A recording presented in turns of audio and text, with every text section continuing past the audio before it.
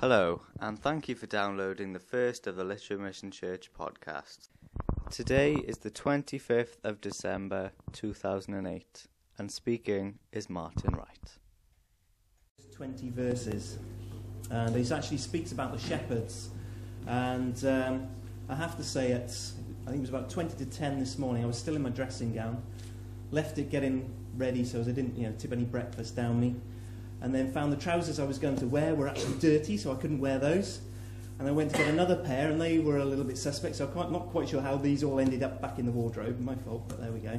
So he nearly had me dressed as a shepherd delivering the sermon this morning. But we managed to find something in the wardrobe. Right, Luke chapter 2, starting at verse 1. In those days, Caesar Augustus issued a decree that a census should be taken of the entire Roman world. This was the first census that took place while Quirinius was governor of Syria. And everyone went to his own town to register. So Joseph also went up from the town of Nazareth in Galilee to Judea, to Bethlehem, the town of David, because he belonged to the house and line of David. He went there to register with Mary, who was pledged to be married to him and was expecting a child. While they were there, the time came for the baby to be born, and she gave birth to her firstborn, a son. She wrapped him in cloths and placed him in a manger, because there was no room for them in the inn. And there were shepherds living out in the fields nearby, keeping watch over their flocks at night. An angel of the Lord appeared to them, and the glory of the Lord shone around them, and they were terrified. But the angel said to them, "Do not be afraid. I bring you good news of great joy that will be for all the people. Today in the town of David a Saviour has been born to you. He is Christ the Lord. This will be a sign to you. You will find a baby wrapped in cloths and lying in a manger." Suddenly, a great company of the heavenly host appeared with the angel, praising God and saying, "Glory to God in the highest, and on earth peace to men on whom his favour rests." When the angels had left them and gone into heaven, the shepherds said one to another, "Let's go to Bethlehem and see this thing that has happened, which the Lord has told us about." So they hurried off and found Mary and Joseph and the baby who was lying in the manger. When they had seen him, they spread the word concerning what had been told them about this child. And all who heard it were amazed at what the shepherds said to them. But Mary treasured up all these things and pondered them in her heart. The shepherds returned, glorifying and praising God for all the things they had heard and seen, which were just as they had been told. Amen. How much trouble do you have buying Christmas presents? Did you have trouble this year? Did you struggle and worry and spend hours trying to work out what would be that special gift that would mean so much to your loved ones? For all sorts of reasons, buying presents for our closest relatives can be very, very difficult. So often you hear conversations where people are discussing what they're going to get for their nearest and dearest at Christmas. And it has to be said that usually it's the men who find the most difficulty deciding what to buy. And the conversations tend to go something like this. "So, what are you going to get your wife for Christmas this year then?" Not sure. You know what it's like. If I get clothes, they're never the right size. If I buy it too small, she'll say, "How am I going to fit into that? Are you trying to say I need to go on a diet?" And if I buy it too big, well, that's even worse. And if I do manage to check on the right sizes, the problems have only just started. Not only have the colours got to be right, there's got to be the right shade, they've got to be the right material, can't be dry clean only, and those buttons with the little shiny bits in the middle, they'll never do. The list is never ending. And even though we so often struggle with what presents to buy, we very rarely pick up on hints, do we? It's true. And I'm talking to the women here as well as the men. In fact, I'm beginning to think that there must be some unwritten rule of astrophysics that even Einstein managed to miss. And it goes something along the lines of the size of the hint is inversely proportional to the chances of it being heard. One of my colleagues in work was telling me recently that a few years ago, for several weeks before Christmas, every time she walked past a particular jeweller's shop with her husband, she would stop briefly and point and say, "Ooh, isn't that a nice bracelet?" Every time, it was the same jeweller's shop, the same bracelet, multiple occasions. And when Christmas Day finally arrived, she made her way downstairs, and much to her surprise, her husband, no doubt with lots of thought and planning, had gone out and bought her a bike. Wow, was she not impressed? Your gentle hints don't work. No matter how many times they're made, they never ever manage to make it through. Even blatant hints don't stand much chance of working. They just seem to bounce off our skulls and head off out into outer space. For men, there are two good options when it comes to buying presents for their wives. One is just tell me what you'd like. Be precise, not just the shop, not even the section or the aisle in which the item can be found. We need to hear the item name, the description, the colour, the size, the price, what it's situated next to, and even though it's pushing it, a catalogue number or a barcode would be good. That is a pretty good option for men.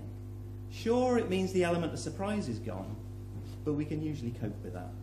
The surprise element is that we actually manage to organise it before the January sales.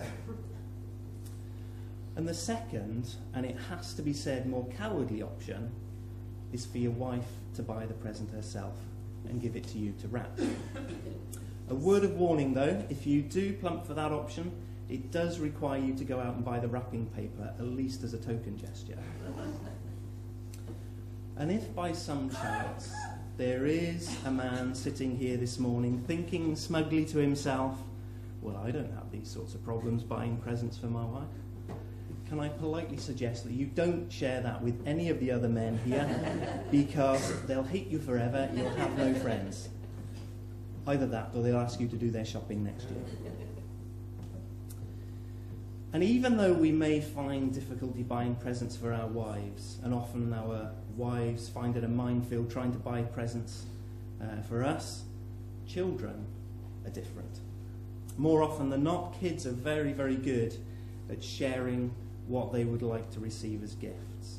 And the story is told of two young brothers who went to stay with their grandparents just a few weeks before Christmas. And as they were going to bed, the older brother said his prayers, only he said them a little bit louder than usual. He said, "Dear Lord, thank you for all the good things you do for us. And please, if it's possible, could I have a new bike for Christmas and maybe even a PlayStation? Thank you. Amen." And his younger brother said to him, "Why are you shouting? God isn't deaf." "No, but Grandma is," he said. You know, frequently we're very much aware of the sort of gifts that our kids would not only enjoy, but also benefit from receiving. Gifts that will help them grow and develop, gifts that will help them learn, gifts that will enable them to laugh and play and enjoy childhood and growing up. And giving good gifts to our children brings joy to us as well. The benefit and the appreciation is mutual. And in the passage of Scripture that we just read, the angel appeared to the shepherds, and he didn't want them to be in any doubt about the message. God had just given the greatest gift he could ever give. to his children. There was a palpable excitement. There was joy. There was a buzz in the air that had never been there before. God didn't want to just drop a hint. He didn't just want to make a gentle suggestion about the event that had taken place. No, this was a momentous occasion. This was a turning point in history. This was spiritual revolution. Nothing was ever going to be the same again. No amount of hinting was going to be good enough. God wanted it proclaimed loud and clear what had happened. His Son, the Lord Jesus, had left the Father's right hand and been born as a baby. But it wasn't just the joy of a new baby being born. This was the Messiah, the one promised throughout the Old Testament. The law was going to be fulfilled. The plan of salvation was going to be put into action. At last, there was hope for mankind. Whether or not you're good at taking hints from your wife or your husband or your brother or your sister or whoever it might be about Christmas presents is really not a massively significant concern. But are you good at taking the hints about Jesus? Are you open-minded enough to let God get your attention? To take the hints, whether gentle or blatant, that he is real, that he is interested in you, and that how you respond to him whilst you are here on earth will have consequences that will last forever into eternity. The shepherds received some news that was very clear, direct, and specific. The news was from a rather unconventional source, and it certainly came backed up with supporting evidence. The angel who appeared to them delivered a clear message, and the message was then backed up by a mass choir of angels singing praises to God. And we read this story so often, particularly at this time of year, that as with many of the stories we read in the Bible, we can lose the wonder of exactly what the events must have been like when they happened. The shepherds were a group of hard-working men. They would have been used to being out in the countryside in all weathers and at all times of day and night. They would have had quite hard lives. They wouldn't have been wealthy landowners, but rather poor individuals who had to struggle to feed and to support their families. There they were, camped out overnight yet again, when all of a sudden an angel appeared to them. And I think it's a pretty safe bet that they had never had an angel appear to them before, just like I think it's a pretty safe bet that none of us here this morning have ever had an angel appear to us and proclaim a specific message from God. If it did happen to us, we might be shocked, surprised, taken aback, skeptical, scared, and all manner of other emotions, all at the same time. And the shepherds were just the same. So the angel calmed them down and told them not to be afraid, so that they could actually listen to what he had to say. And then he proceeded to tell them that the Messiah had been born. This was the Messiah who had been promised by God and long awaited over many centuries. And yet I'm sure that they never thought that they, as a simple bunch of shepherds, would ever have been likely to witness such an event for themselves. Surely they must have misheard. Had they really just had a visit from an angel, a real, live, straight out of heaven angel? And had he really just told them that the Messiah had come? Surely the angel must have got his bearings wrong, thought he'd gone to see the Pharisees, the clever religious types, and got the shepherds by mistake. But no, angels don't make mistakes with directions. And then, just to back up the message, just to make sure that the shepherds really did get the message, really did believe it was from God and was meant for them, a mass choir of angels appeared and started a late-night worship service, the kind of worship service where God really is the focus and which none of the men who witnessed it would ever forget. This certainly got the shepherds' attention. The things that they had seen and heard needed to be acted upon. This really was God speaking to them, and they couldn't just settle back down to looking after sheep, doing the laundry and flicking channels on TV. The angel had told them where they would find the Messiah, so they just had to go and see him for themselves. And that's exactly what they did. They heard the news and they acted on it. And you know something? Those shepherds were never the same again. They had met the Saviour of the world, and they made sure that everyone they met heard the news. When someone truly meets Jesus, the difference is clear. You don't need mind-bending arguments, persuasive techniques, or brilliant intellect. A life that has been genuinely changed by Jesus is clear for all to see and hear. It won't be a perfect life, but it will be a changed life. And as I said, I think it's safe to say that none of us here have experienced anything quite like the shepherds' experience. Bold proclamations from angels and heaven-sent choirs, in spite of the one that sang for us earlier, conducting impromptu worship concerts are not common experiences. God tends to speak to us in different ways, often a little more subtle and reserved than the way he proclaimed the birth of his Son. Romans 1 verse 20 says, "For since the creation of the world, God's invisible qualities, his eternal power and divine nature have been clearly seen, being understood from what has been made, so that men are without excuse."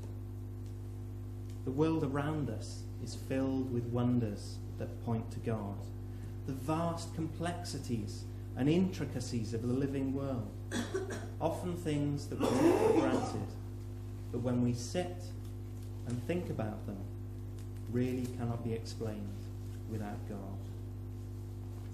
When we look in the mirror and we begin to see the signs of aging, it's a gentle, subtle reminder that we need to start thinking about the things of eternity. We might be able to leave our Christmas shopping to the last minute and still get what we want, but often it means the gifts are all sold out and we or someone else ends up disappointed.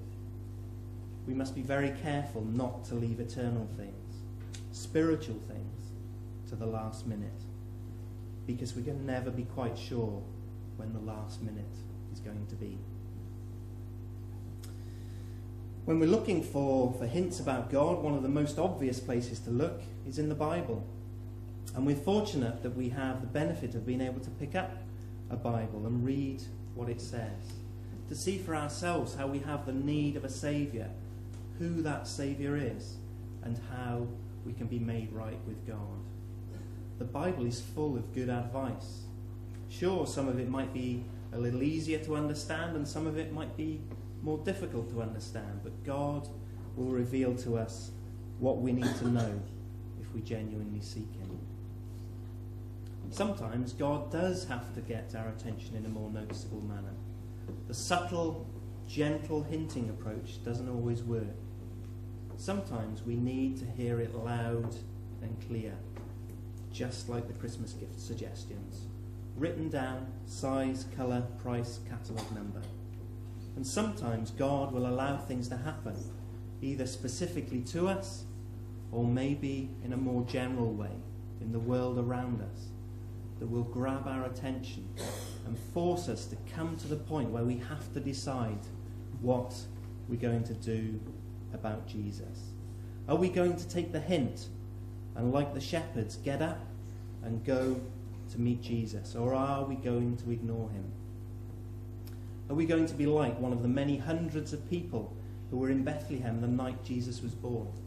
Either because they lived there anyway, or like the others who'd had to travel there for the census. You know, the ones who got there early, who managed to find a hotel room with a comfortable bed the ones who had proper meals prepared for them, the ones who were going to be warm at night, the ones who could enjoy the trip as a bit of a holiday. They were there, staying in the same town as the newborn Messiah, but they didn't get to see him. They didn't take the time to look and see who was in front of their eyes. They were comfortable, going about their lives completely unaware that God himself was living amongst them. Do you expect God to speak to you? Or are you a bit cynical or sceptical? Or maybe you feel let down by God or the church? Or you think that you just don't matter to God or maybe anyone else? The shepherds weren't expecting it, but it didn't stop God speaking to them. We don't know an awful lot about the shepherds. It has been suggested that they may have been responsible for caring for the flocks that provided the lambs for the sacrifices in the temple in Jerusalem, although Scripture isn't clear about that. It would make a lot of sense, though, if they were the temple shepherds. It would be as if God was saying, look, you have to keep providing lambs for the sacrifices in the temple so that sins might be forgiven. But now I am providing a perfect, sinless, spotless lamb. It was just as John the Baptist exclaimed later on when Jesus started his ministry, look, the Lamb of God who takes away the sin of the world. The law was going to be fulfilled. The old ways will pass and a new way has come. Salvation has come for the world, Jew and Gentile alike. A free gift. One sacrifice that will pay the price for sin. Every sin in the past, every sin in the present, and every sin in the future. You shepherds can leave your sheep and instead follow the Lamb of God. And the message is the same for us. We need to stop thinking we're okay just by trying to do the right thing, by living a good life, or by being a nice person. We have to accept our need of forgiveness, the need to turn from our own ways, acknowledge our inability to be good enough to save ourselves, and instead put our faith in Jesus. I hope the message of Christmas is clear to us all. It's not just about the romanticised picture of a baby in a stable. It's about the free gift of the Son of God, given to accomplish the plan of salvation, given that we might know peace with God, a new start, a sure and certain future for all eternity, given because of the love that God has for us. Initially, when the angel appeared to the shepherds, they were terrified. A perfectly understandable reaction when you consider what was happening to them. But they didn't remain terrified. The angel told them that he had good news for them that would bring them great joy, and not only them, but the whole world. The host of angels who appeared and were praising God said, "Glory to God in the highest, and on earth peace to men on whom his favour rests." And we read later on, after the shepherds had hurried to see Jesus, that they told everyone what had happened, and they returned home, glorifying and praising God. The shepherds had a choice when the angel visited. They could have ignored what they were told and just carried on living their lives. Maybe put it down to an over-spicy dinner and a few too many glasses of wine. Just a figment of their imagination or a dream. Nothing to be concerned about, just carry on with life just as before. And we also have several options when it comes to how we respond to the things we hear about God.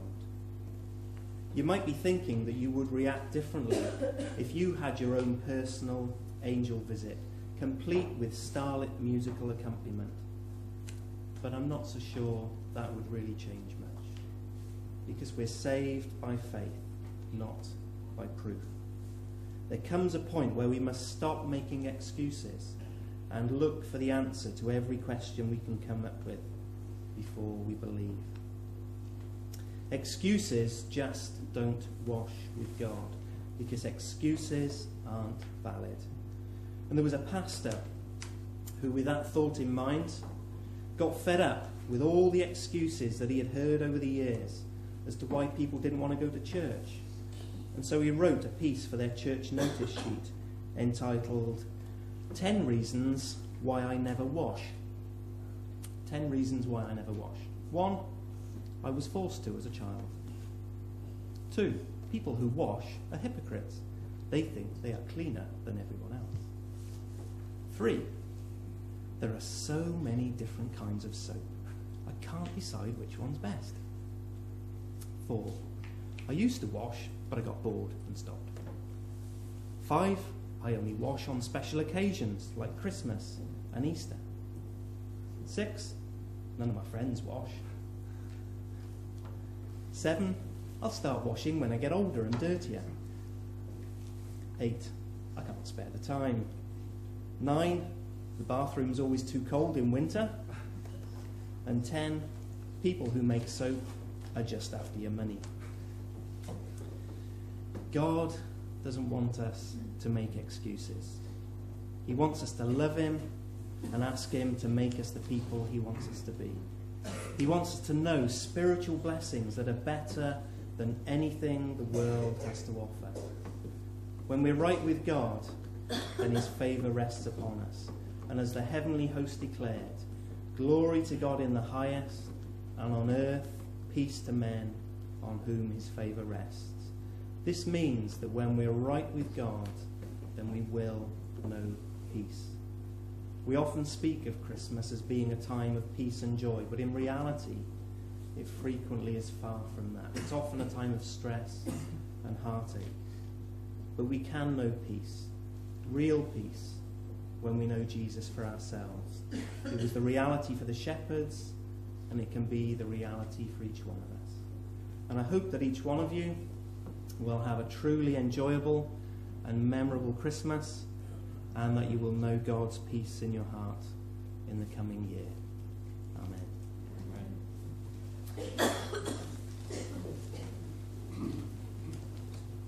We're going to sing again. Number 154. 154, O Come All Ye Faithful. Again, another well-known carol. 154, O Come All Ye Faithful.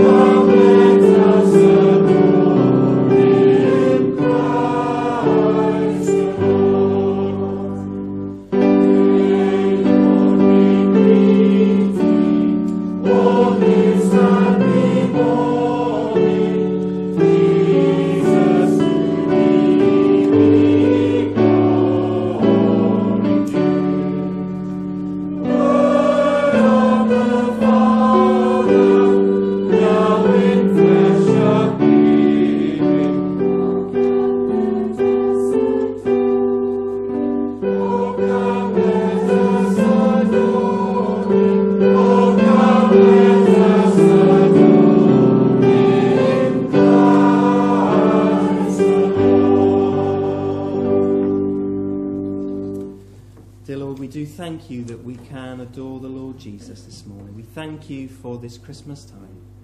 And Lord, we just pray that you would go with us, that you would bless each one of us, and bless our families too. Pray that we would have a good time at this Christmas time. And now may the Lord of peace himself give you peace at all times and in every way. The Lord be with you all. Amen. If you would like to know more information, please go on www.litchardmission.co.uk. Thanks for listening.